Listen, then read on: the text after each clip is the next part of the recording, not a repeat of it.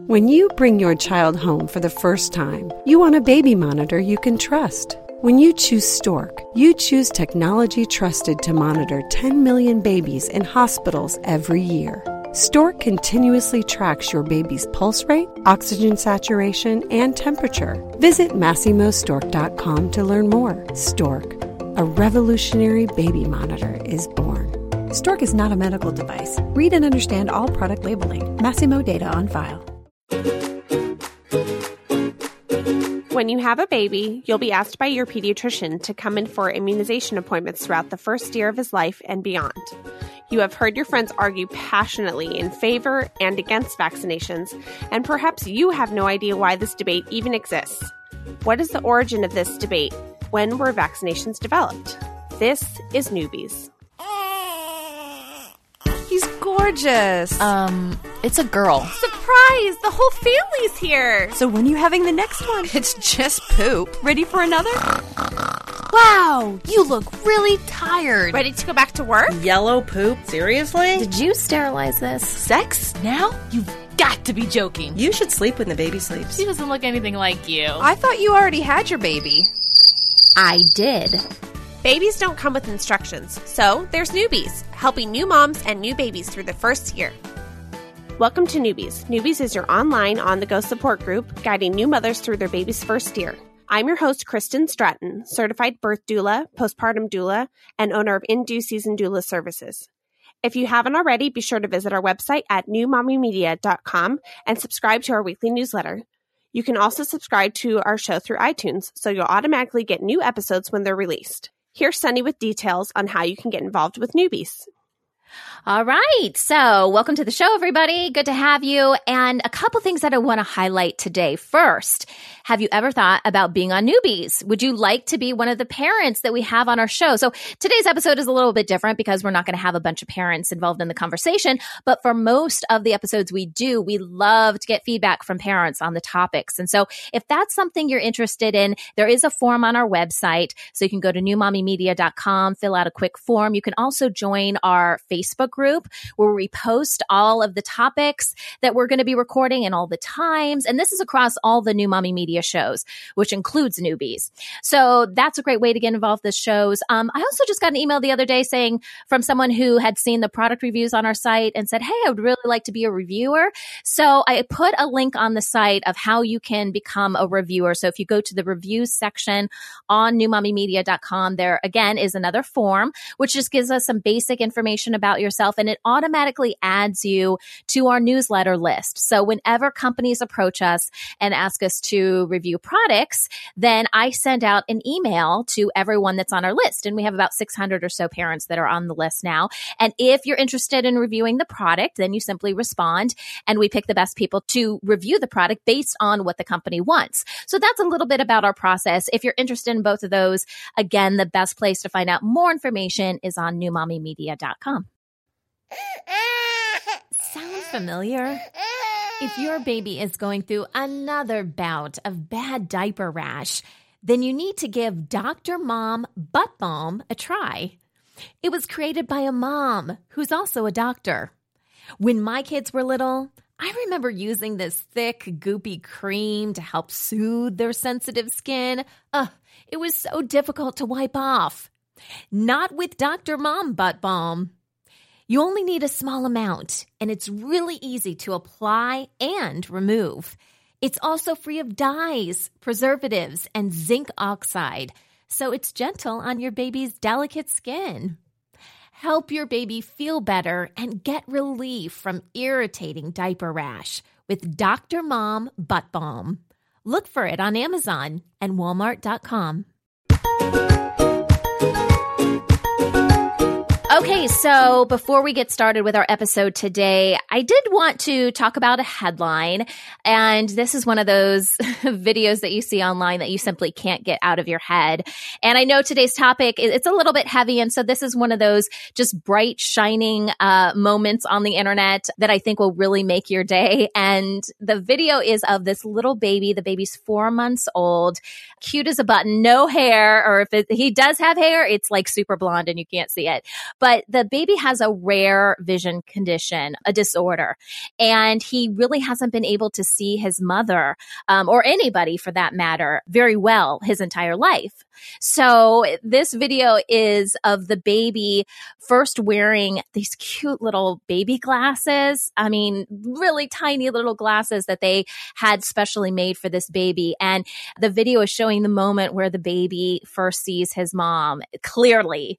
And this huge, huge smile just comes over his face. And honestly, it is just a treat to see. And it just warms your heart. And his name is Leo, by the way, little Leo.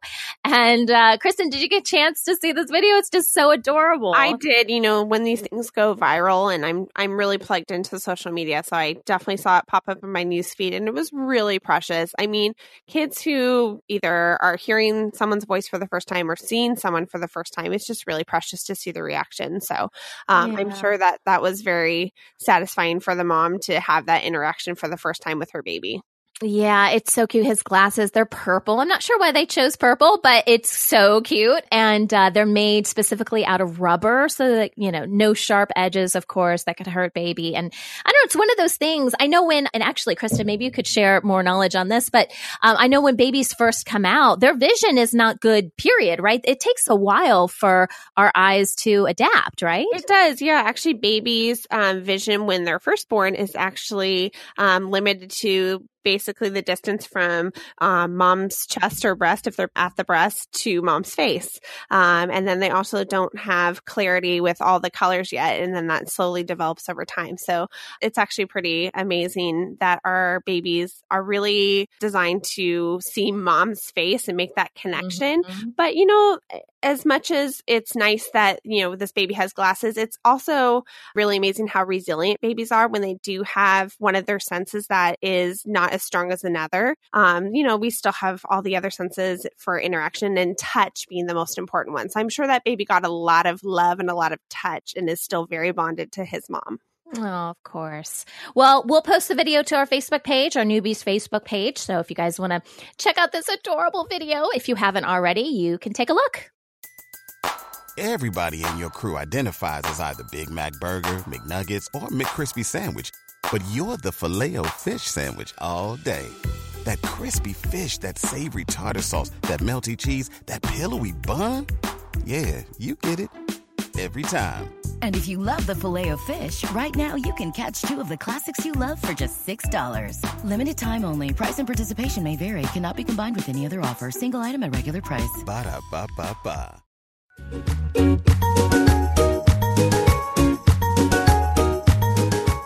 Today on Newbies, we are beginning an in-depth series about vaccinations in the United States. We understand this is a highly controversial topic. The purpose of this series is to educate, not pick sides.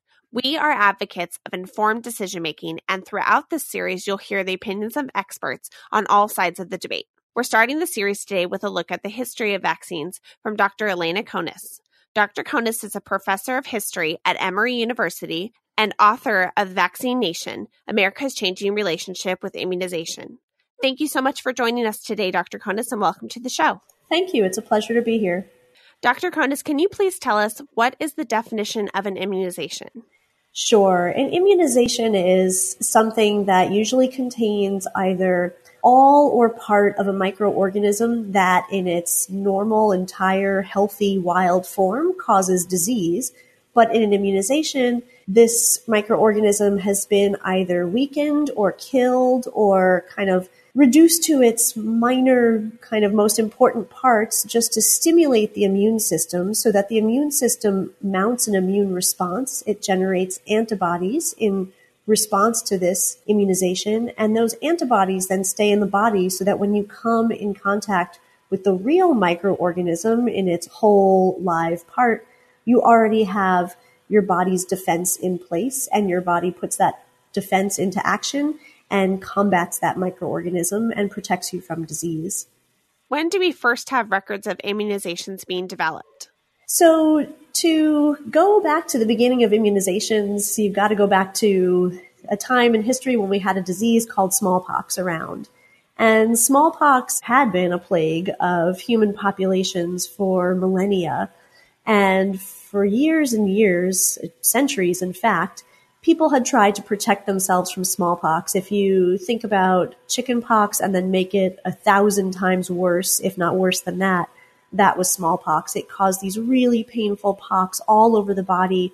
Sometimes they didn't stop at the outside. They kind of went inside onto your mucous membranes, inside your mouth, made it difficult to swallow. And sometimes, in the worst cases, you would even hemorrhage or bleed from within. This was a horrible, horrible, and often very deadly disease that people tried to protect themselves from. And there were a number of ways that people in Asia and Africa and Europe tried to protect themselves from smallpox for hundreds of years. Many of them realized that if you had a very mild case of smallpox, just a few pocks on the outside of the body, and you got better, then you would never get the disease again. And so in Asia and parts of Africa and the Middle East, people would intentionally get mild cases of smallpox to quote unquote inoculate themselves so that they got the disease once and then never got a worse case when a worse epidemic broke out. After some time, some folks, a variety of different people living in England, noticed that there were other people who were also protected from really bad epidemics of smallpox. And these were milkmaids, or people who worked with cows.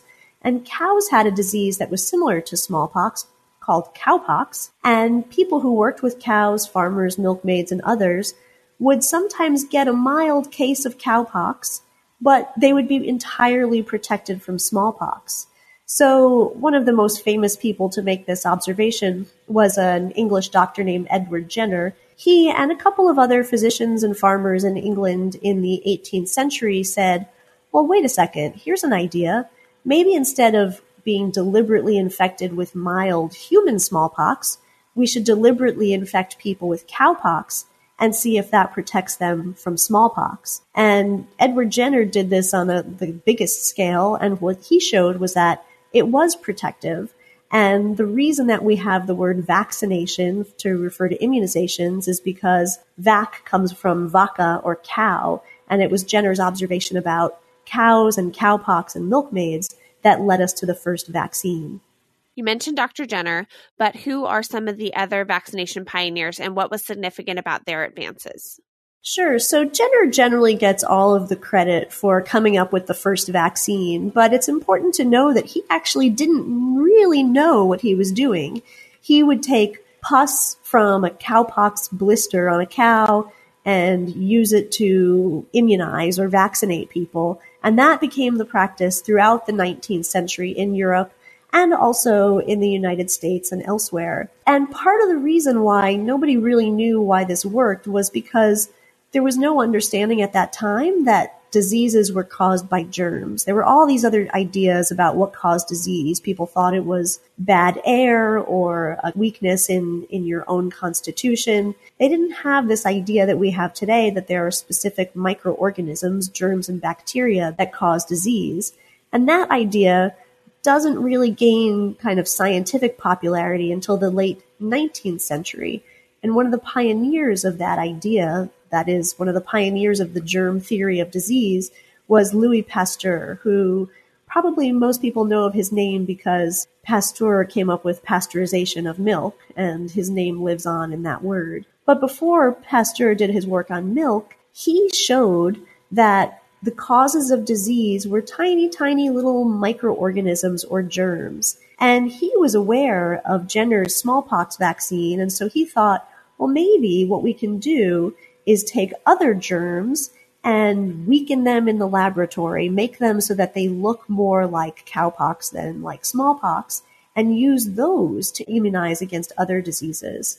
So Jenner inspired Pasteur, and then Pasteur came up with a whole handful of other vaccines in the late 1800s. He came up with vaccines primarily to protect livestock and chickens from things like anthrax and cholera, but he also came up with the first rabies vaccine as well. So Pasteur's contributions in the late 19th century are the kind of next major leap in the development of vaccines.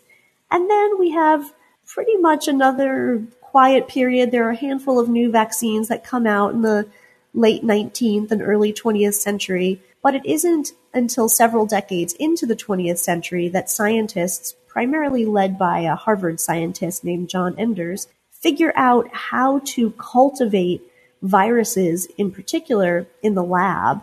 And what this meant was once you could grow viruses in the lab, you had lots of virus to work with. And so you could cultivate lots of virus and do lots of testing with different types of weakened virus to come up with new vaccines. So once those techniques were developed, the first vaccine we got were the new polio vaccines developed in the 50s and 60s, and then a whole host of other vaccines that followed the polio vaccine, including the vaccines against measles, mumps, and rubella in the 1960s and the 1970s. So those are some of the major milestones that led to vaccination development over pretty much 200 years of history. And who were often the recipients of vaccinations when they were first developed?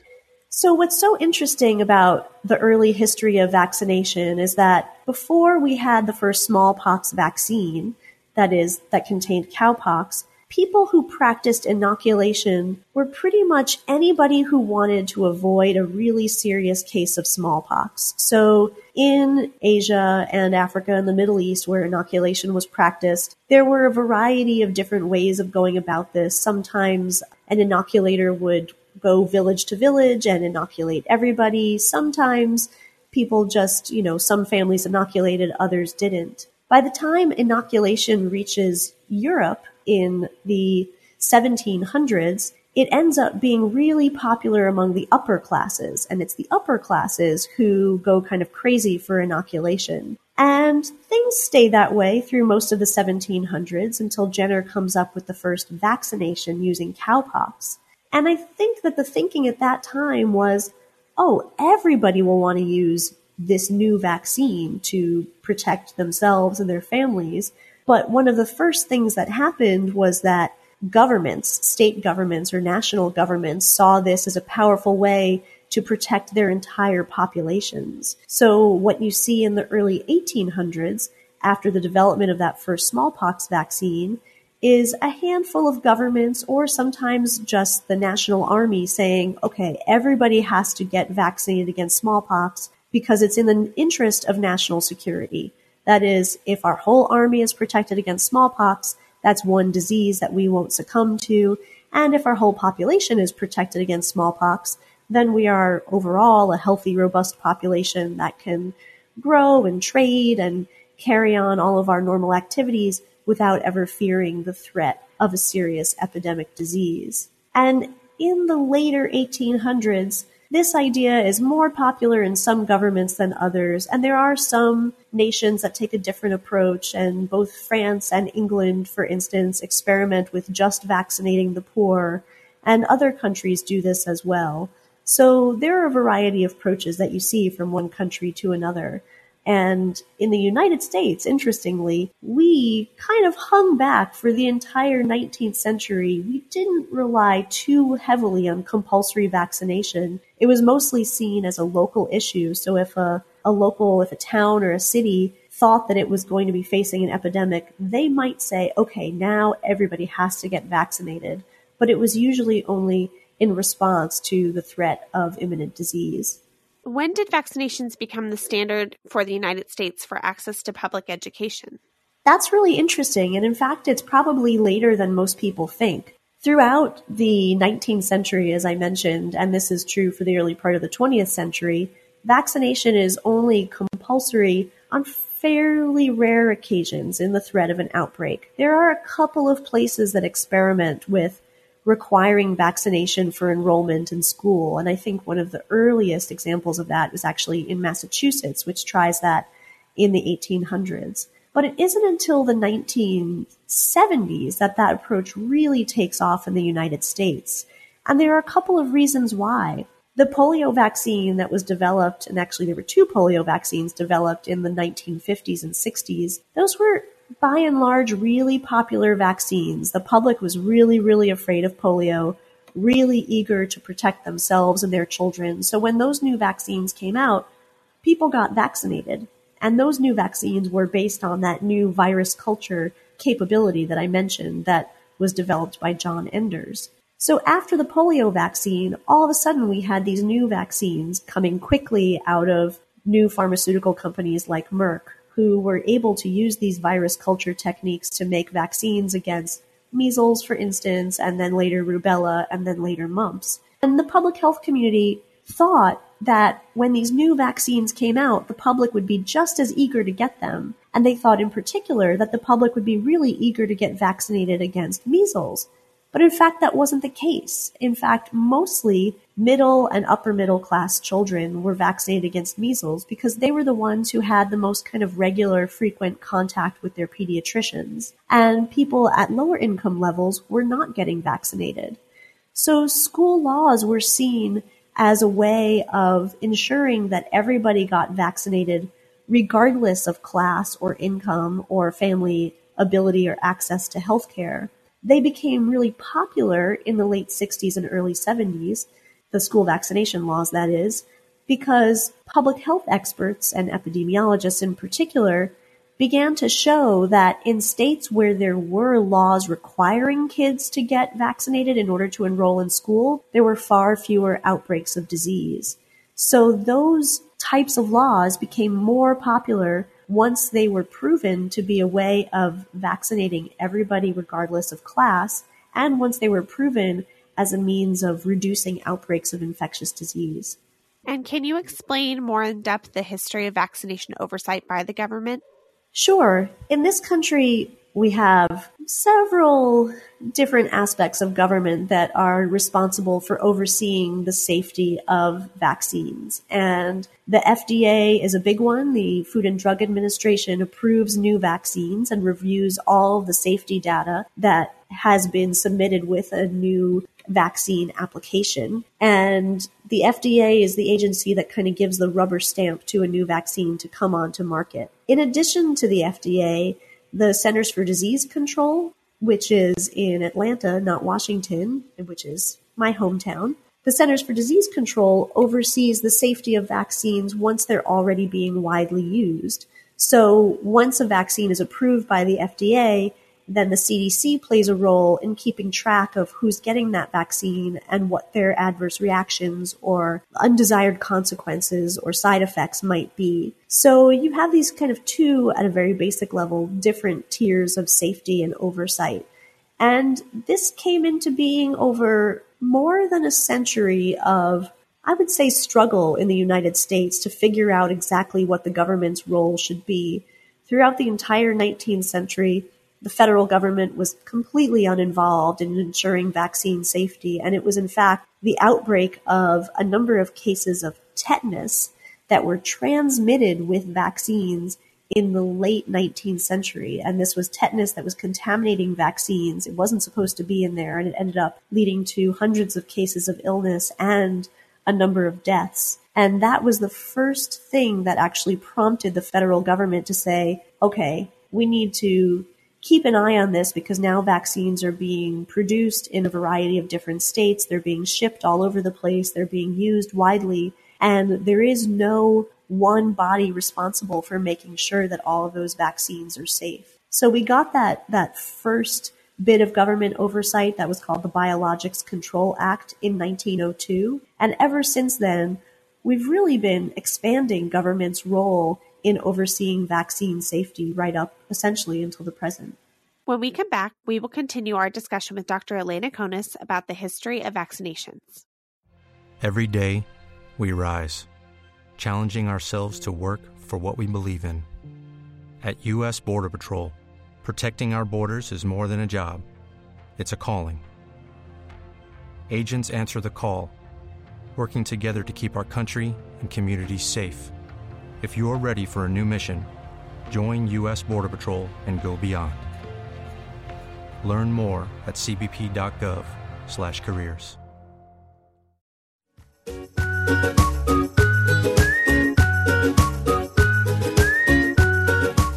Welcome back to the show. We are talking with Dr. Elena Conis about the history of vaccinations. Dr. Conis, have vaccinations always been a controversial subject, or is this a recent shift in our culture to begin questioning vaccines? That's such a good question, and I think it's so important to take note of the fact that from the moment that we had the very first vaccine, the smallpox vaccine, vaccination has always been controversial. And people have always expressed fears and worries about vaccines. And that first smallpox vaccine, for instance, was something that represented people's pre-existing fears about the state of society. So working class people who saw vaccines being recommended by the elite or royal class distrusted vaccines for that reason, because they didn't really trust the motives of these classes of society. They also worried about the safety of vaccines because they knew that it was an animal-based product, and this wasn't a worry limited to people of specific classes. This was a worry that was shared widely in response to the first vaccine. The other most important objection that people have voiced about vaccination has been a religious objection. In other words, that there have always been people who have felt that to vaccinate against disease is akin to playing God. And this is shaped by some particular religious beliefs. So from the very first moment that we had the first vaccine, there have been people objecting to vaccines based on religious beliefs, based on fear of what's in them, and based on questions about the motives of the people promoting those vaccines. In this country, especially in the latter 20th century to the present, we've been relying to an unprecedented extent, really, on compulsory vaccination. And that introduces a whole other level of objection, that people who have all kinds of vaccine worries might not care if they're not forced to get those vaccines. But we require vaccines for enrollment in school in this country. And so we have another form of objection, which is objection to enforced vaccination. That has always been with us. All of those objections to vaccination have been with us since the beginning of vaccination. But what I do want to point out is that every time the state or the government increases its involvement in saying who must get vaccinated, that tends to always be matched with resistance. So as the state power increases and says, okay, more people must get vaccinated against these diseases under these conditions, you have more people saying, hold on. We have specific reservations that we want heard.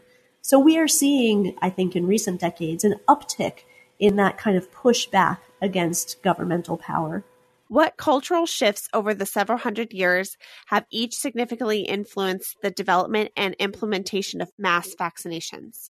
So I think what's so wonderful about the study of history when thinking about vaccination is that you can see precisely how our cultural changes and cultural trends and also our political trends all influence how the public responds to vaccination. And historians have shown wonderful examples of this. After World War II, there was a threat of a smallpox outbreak in New York City, and all of the New Yorkers eagerly lined up to get their smallpox vaccines. It's something that you probably wouldn't necessarily see today, but maybe if there were, say, an Ebola or a Zika outbreak today in a place like New York City and there were an effective vaccine, you would see people scrambling to get those. And that's because, of course, there's a lot of cultural fear around those two diseases.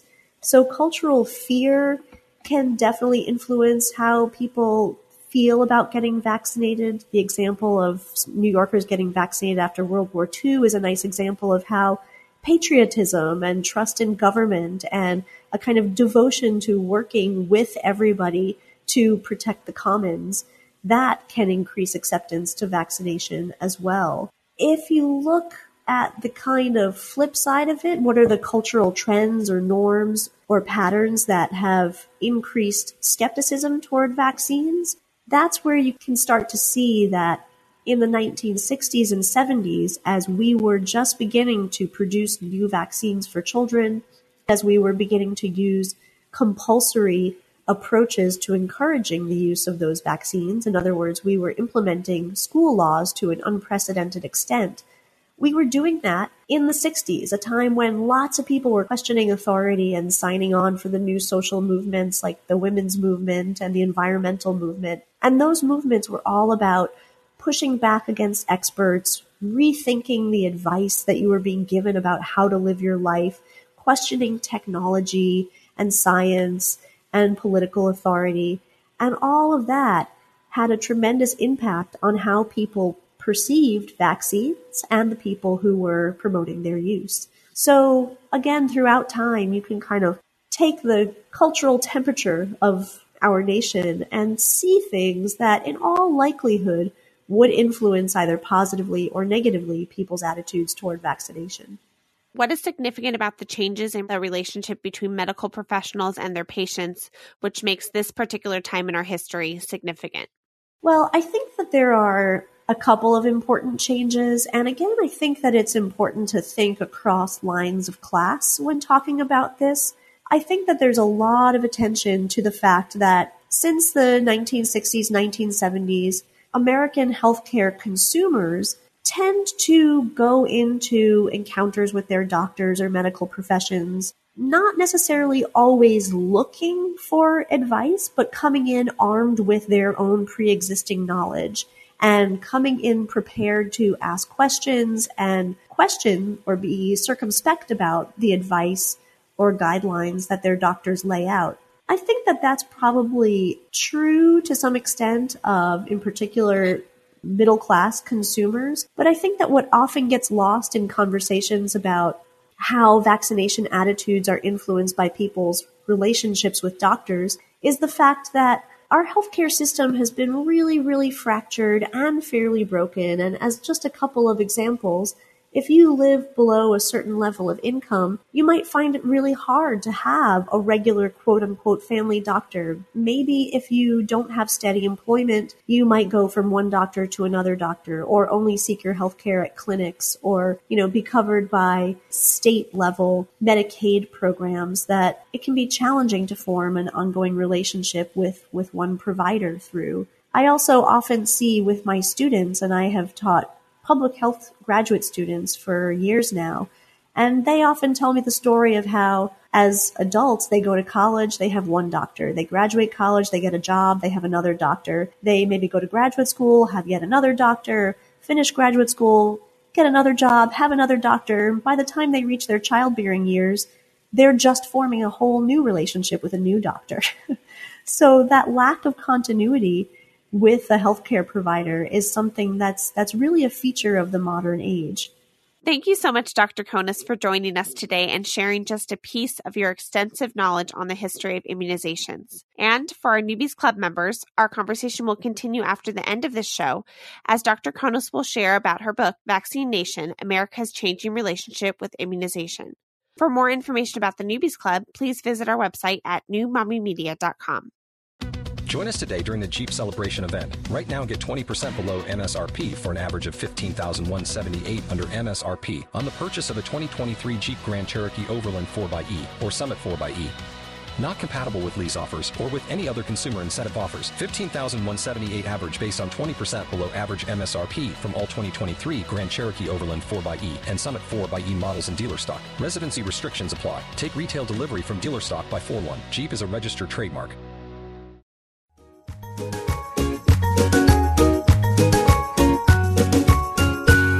All right, we have a question from one of our listeners, and this comes from Hattie, and Hattie lives in New Mexico. And Hattie says, I am a first-time mom with a 1-week-old newborn. Is it possible for an infant this young to develop diaper rash, even when I use ointment with every change to prevent it? What should I do if this problem persists? Hello, Hattie. This is Dr. Tara Van Vliet. Yes, it is definitely possible for your newborn to have a diaper rash in the first week. It's often the time they get the most diaper rashes. Their newborn skin is super sensitive, and everything from the diaper, the cream, the wipes, and even their own urine can irritate the skin to the point of seeming like a burn. As they get older, their skin becomes much less sensitive, and diaper rash happens less often. So keep the skin clean and dry. Change the diaper often, and don't rub a lot with those wipes. It's hard with the thick black meconium at the beginning, but by now it should be easy to gently wipe off the stool. Consider using just a soft cloth with water instead of a wipe, or use hypoallergenic wipes with aloe. You can use aloe creams, zinc creams like Desitin, or vitamin creams like A&D. They all help as a barrier between the wetness and the skin. If you use a zinc cream, use the original ones, not the creamies. One favorite where I trained was called Happy Hiney, which was a mixture of a zinc cream, an antifungal woman's vaginal cream like Monistat, and Cortade anti-itch cream, which was hydrocortisone 1%, and it was the ointment, not the cream.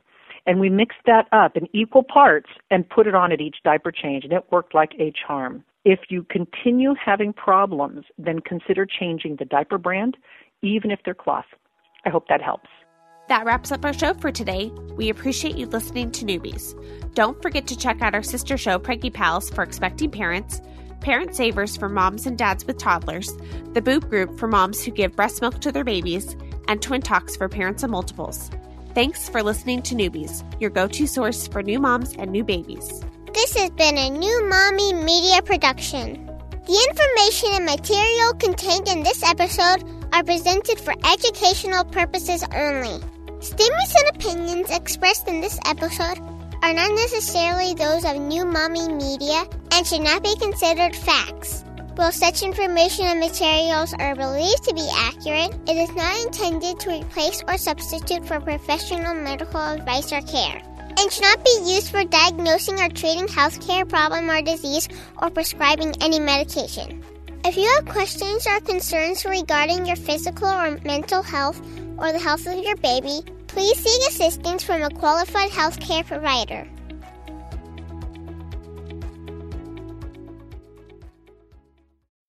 Every day, we rise, challenging ourselves to work for what we believe in. At U.S. Border Patrol, protecting our borders is more than a job. It's a calling. Agents answer the call, working together to keep our country and communities safe. If you're ready for a new mission, join U.S. Border Patrol and go beyond. Learn more at cbp.gov/careers. Hey mamas, don't forget to check out Mighty Moms. It's our online community built for new moms just like you. Not only can you connect with other moms, but you can also join us backstage for special mom-only online events. And you'll also be notified when we're recording so you can join us as a special guest.